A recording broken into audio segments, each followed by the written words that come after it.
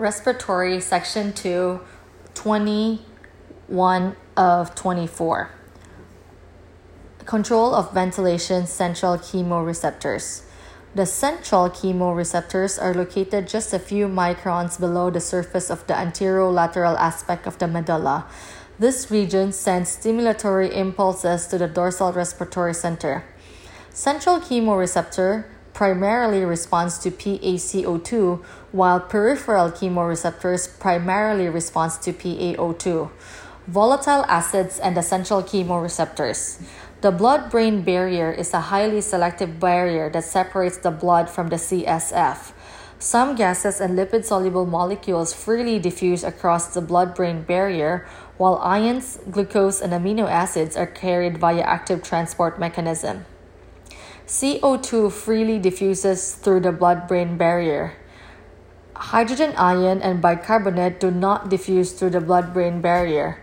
Just like it does inside the erythrocyte, CO2 reacts with carbonic anhydrase and dissociates into hydrogen ion and bicarbonate. The hydrogen ion concentration in the CSF is the most important stimulus for the central chemoreceptor. Hydrogen ion drives the respiratory pacemaker in the dorsal respiratory center. As hydrogen ion rises, the rate and depth of respiration increase until a new steady state of ventilation is achieved. So put in mind that CO2 can diffuse to blood-brain barrier. Once it diffuses to blood-brain barrier, CO2 combines with water, with carbonic anhydrase. It will form carbonic acid H2CO3, then breaks down into HCO3 and H+. The H+, which is the hydrogen ion, is the one that will stimulate the dorsal respiratory group. Therefore, hydrogen ion is very important in this matter. So I should be able to have a mind map about this. An acute rise in PaCO2 is the same with an increased rise of hydrogen ion in the CSF, and therefore it increases ventilation.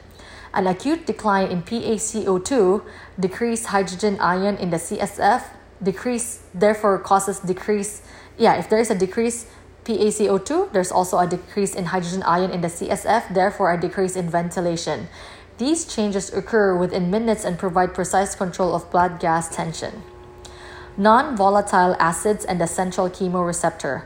Non-volatile acids do not pass through the blood-brain barrier.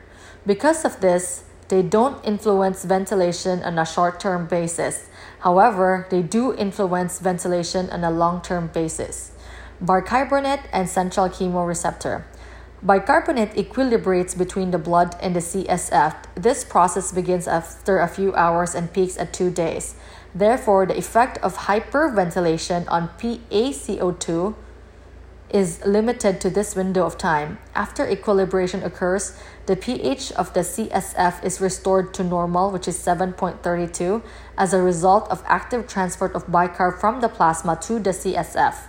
Response to excessive hypercarbia and hypoxemia. The central chemoreceptor is stimulated by hypercarbia and hypoxemia. However, it is depressed by profound hypercarbia and hypoxemia.